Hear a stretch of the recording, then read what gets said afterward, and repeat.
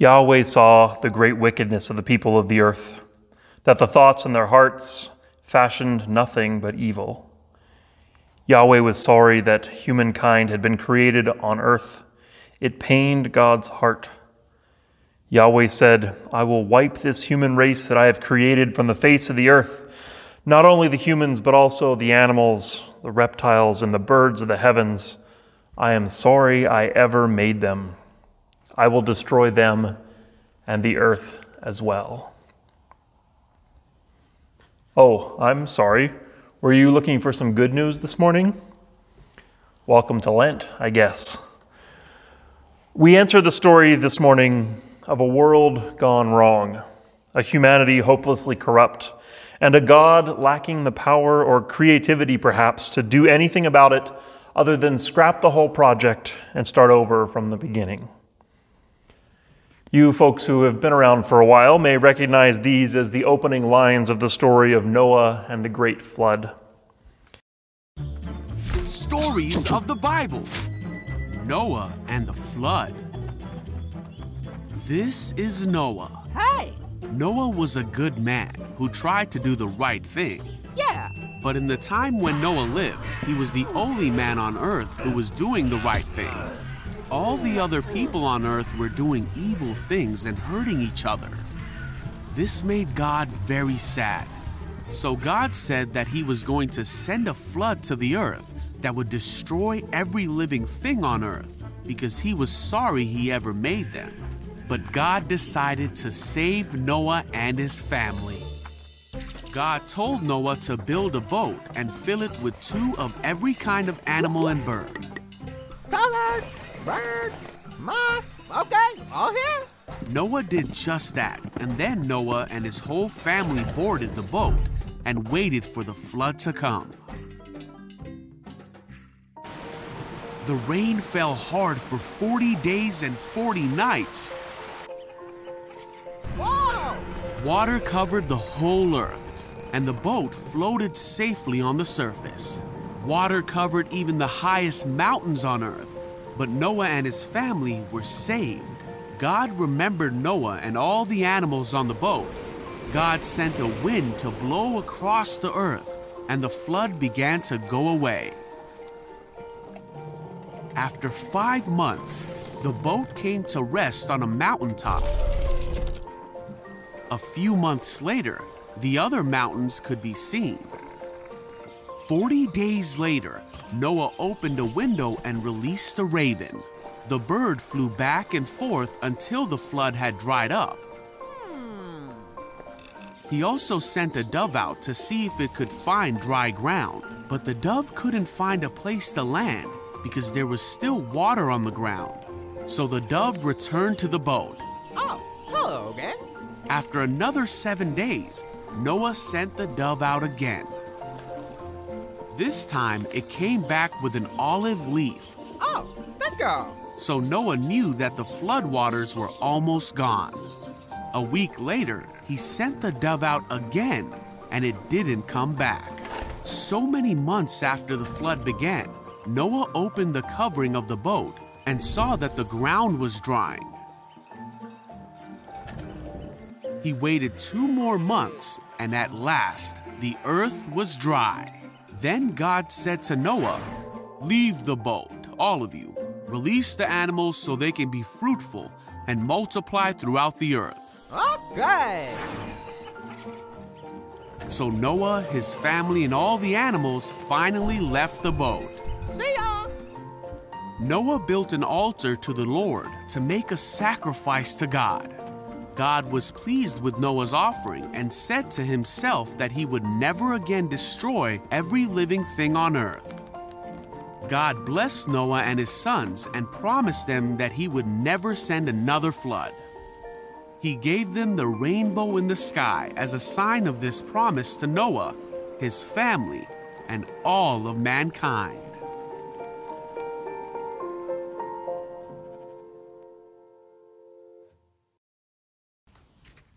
That's so cute and fairly accurate to the biblical account, with a bit of artistic license.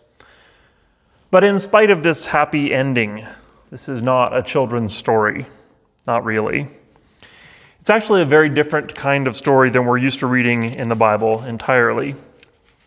Most Bible stories go something like this. First, humans have a problem, often because of something that they've done.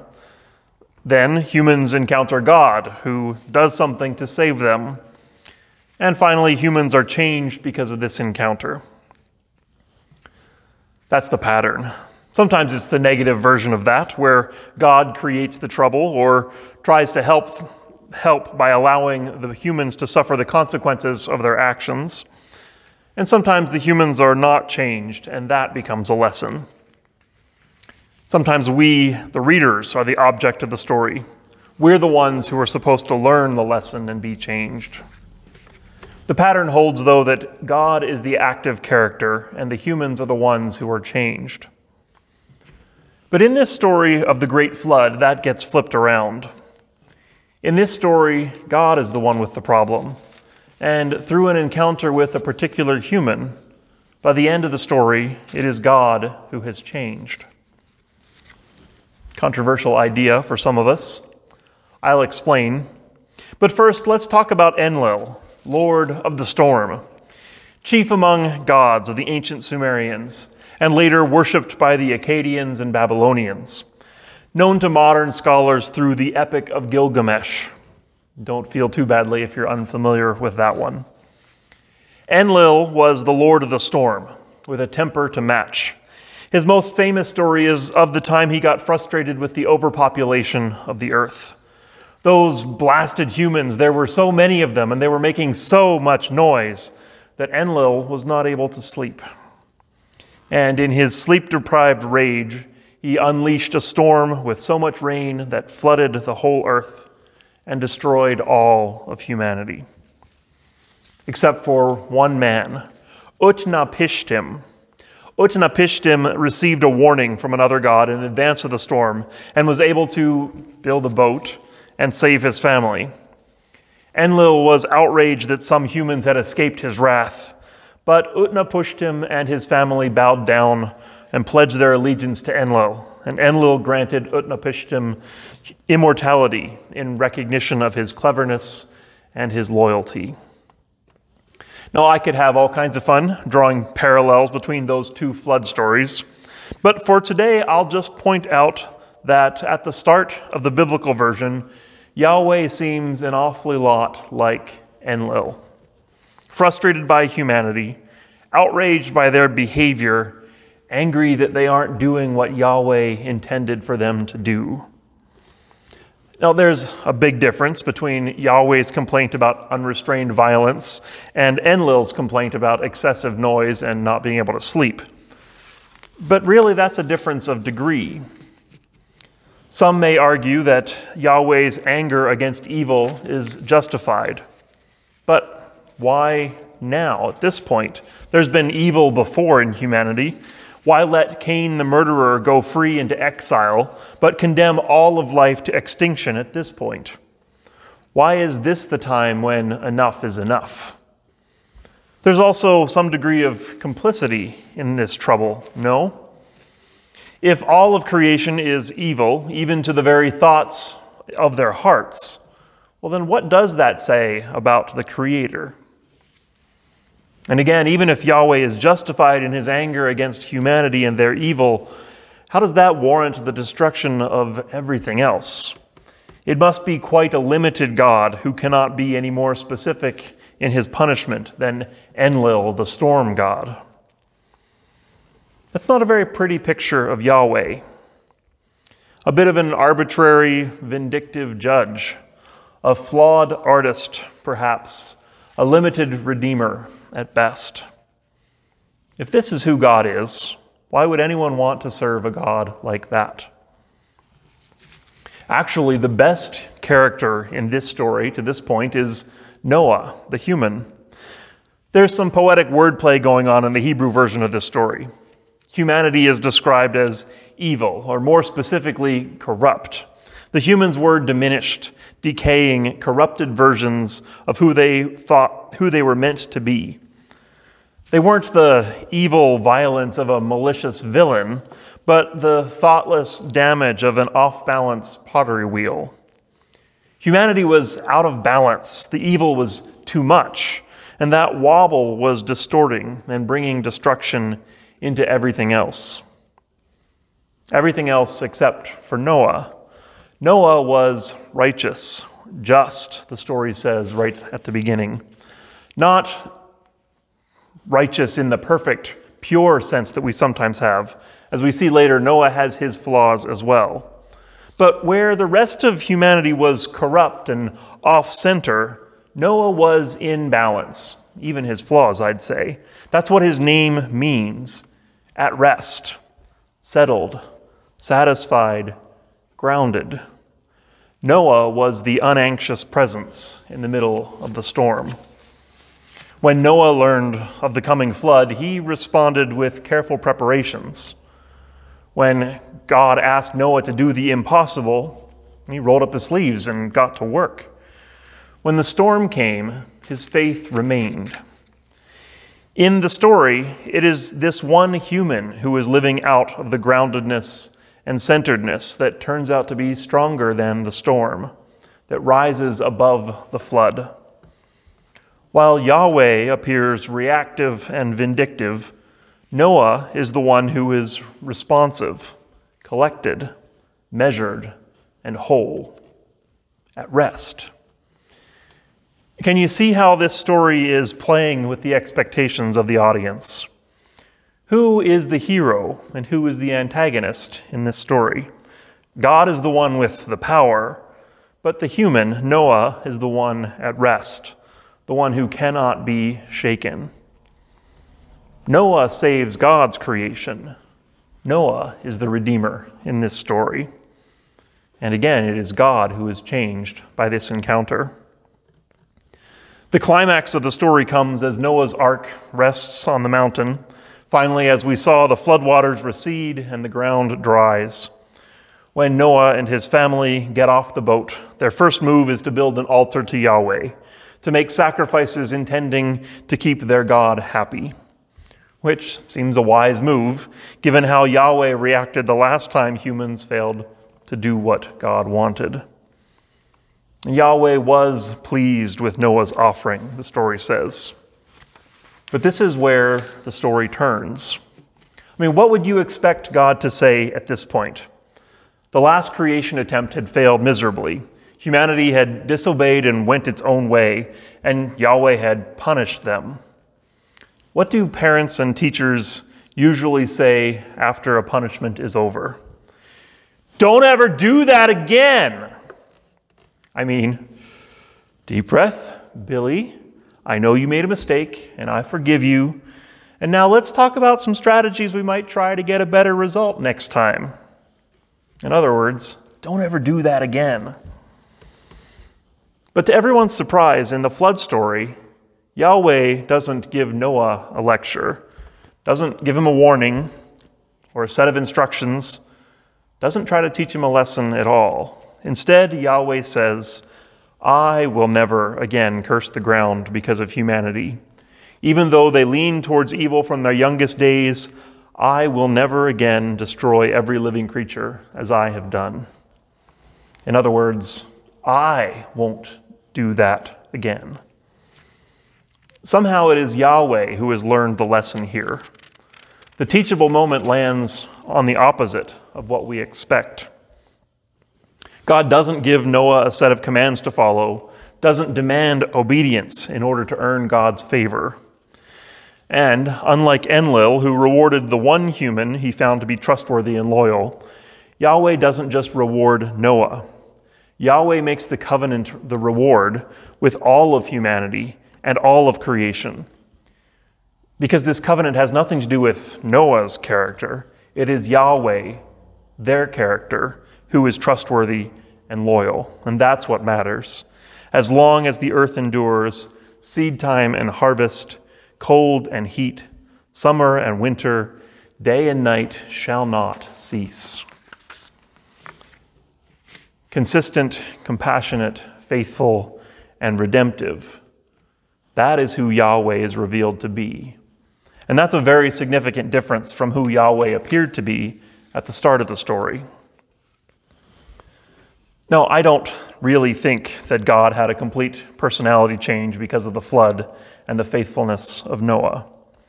What is changing in this story is not who God is, but it's the storyteller's understanding of who God is. The unpredictable, vindictive, limited God at the beginning of the story was like Enlil. That was what the ancients expected of their gods. They lived in a world that was like that, unpredictable, vindictive, and limited. That's what they knew, and that's what they expected from the gods. Rather than fighting that, the storyteller lets the audience start there, but then nudges them along the way.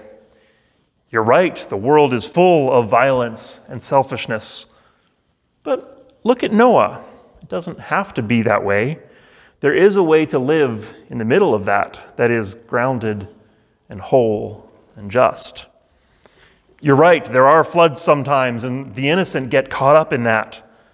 But look, there's also an ark. There's something, someone, maybe even Yahweh, that cares about the creation, the plants and the animals, the preservation of life.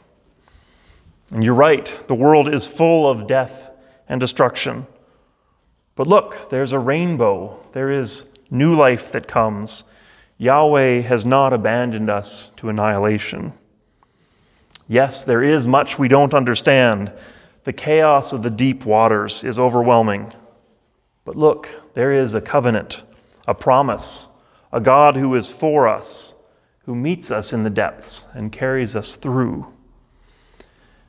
As those who hear the story follow those nudges, a whole new way of seeing emerges, revealing Yahweh as she has been all along.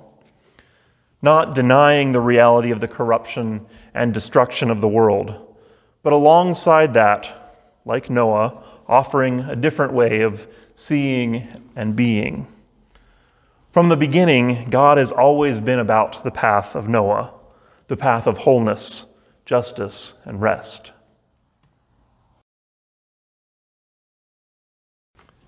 Throughout this season of Lent, the centerpiece of our services will be the ritual of communion.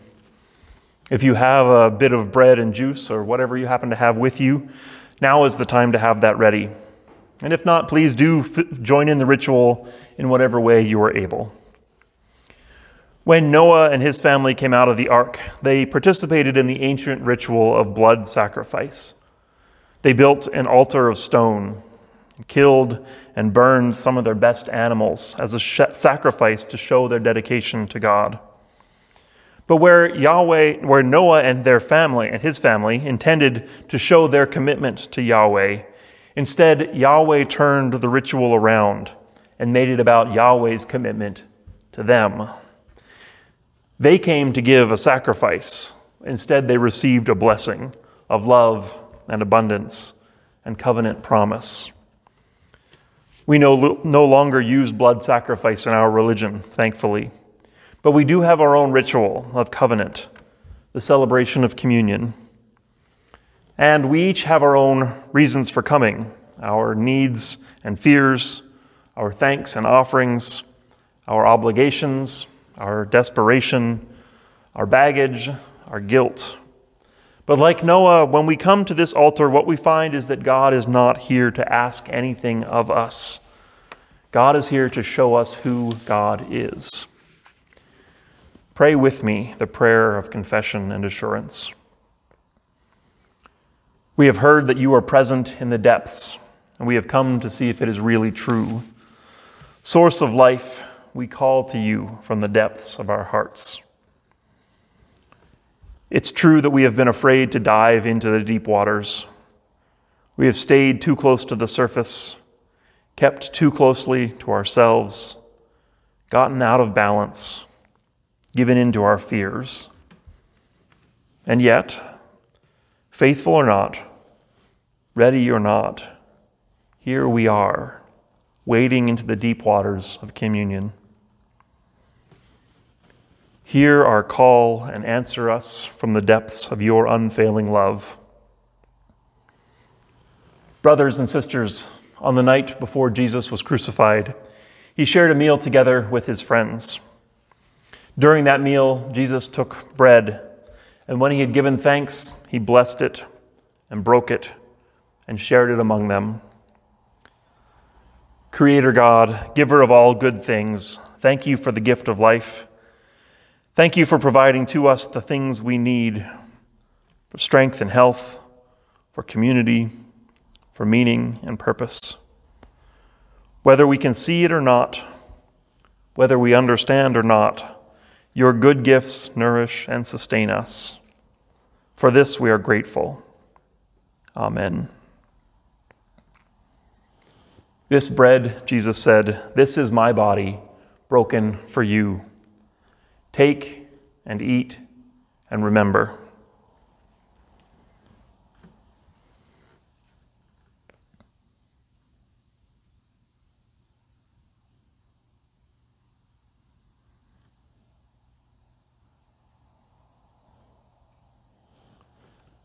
That same night, Jesus also took a cup of wine, and when he had given thanks, again he shared it together with his friends. Let's pray. God of life, Savior of the world, thank you for your gift of love. We put our trust in your covenant promise that life is stronger than death, good is stronger than evil, love is stronger than hate. Give us the will and strength to follow in your way, to pour out our lives in right relationship with our world as you poured out your life for us and into us. Amen. This cup is the blood of the new covenant, Jesus said. This is my blood, poured out for the many, for the forgiveness of sins. Drink in remembrance of me.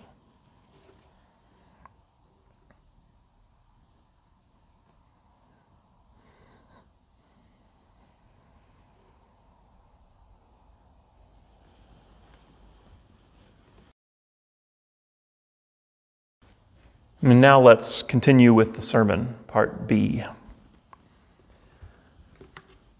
So then, if Yahweh is not the unpredictable, punitive God of the first part of the story, if Yahweh is the God of the unconditional covenant, then who are we? What does it mean to be God's people, covenant people? The vision that Yahweh lays out for Noah and his family after the flood is the vision of shalom, right relationships. In the blessing of the covenant, God tells Noah and his family to be fruitful, multiply, fill the earth. Echoes of the creation story. And this time as well, God reminds humanity that we are at the top of the food chain. All the other creatures will fear us. We hold their lives in our hands.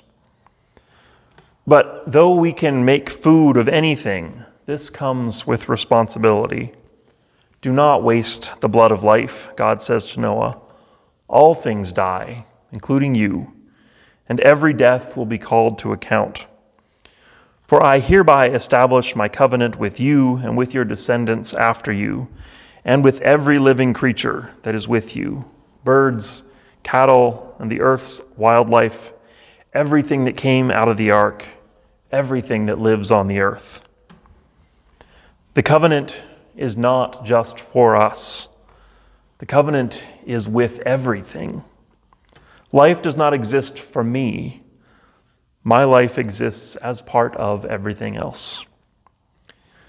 That kind of covenant way of life is hard to explain through the words of a sermon. It's something that needs to be experienced and practiced. My family spent a morning at Wanuskewin this week, and I was impressed by some of the displays that have been developed there since the last time I visited. The spirit of that place speaks deeply to what covenant life looks like, I think.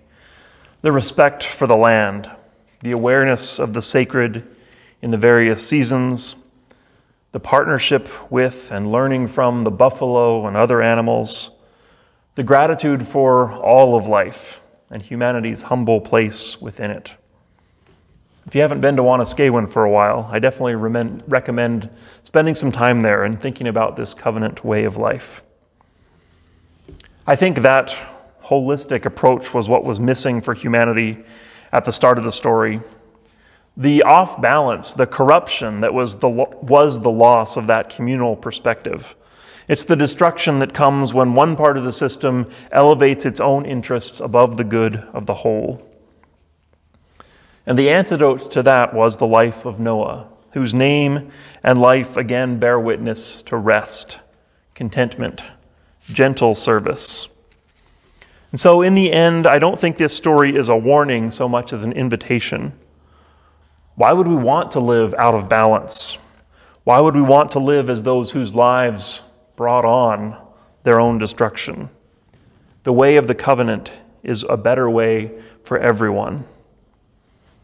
I love this creative addition to the flood story by Rabbi Sandy Eisenberg Sasso. A Prayer for the Earth, the story of Naamah, Noah's wife. Naamah was Noah's wife. And why was she called Naamah? Because her deeds were ne'emim, pleasing, from the ancient Jewish Midrash tradition on the book of Genesis.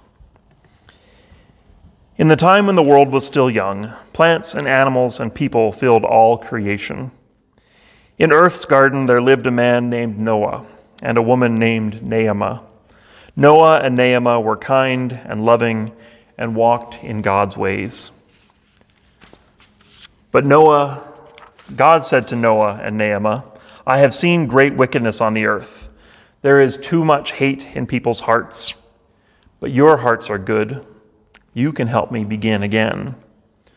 To Noah, God said, make an ark for your family and for 2 of every animal that lives on this earth, birds and cattle and creeping things of every kind.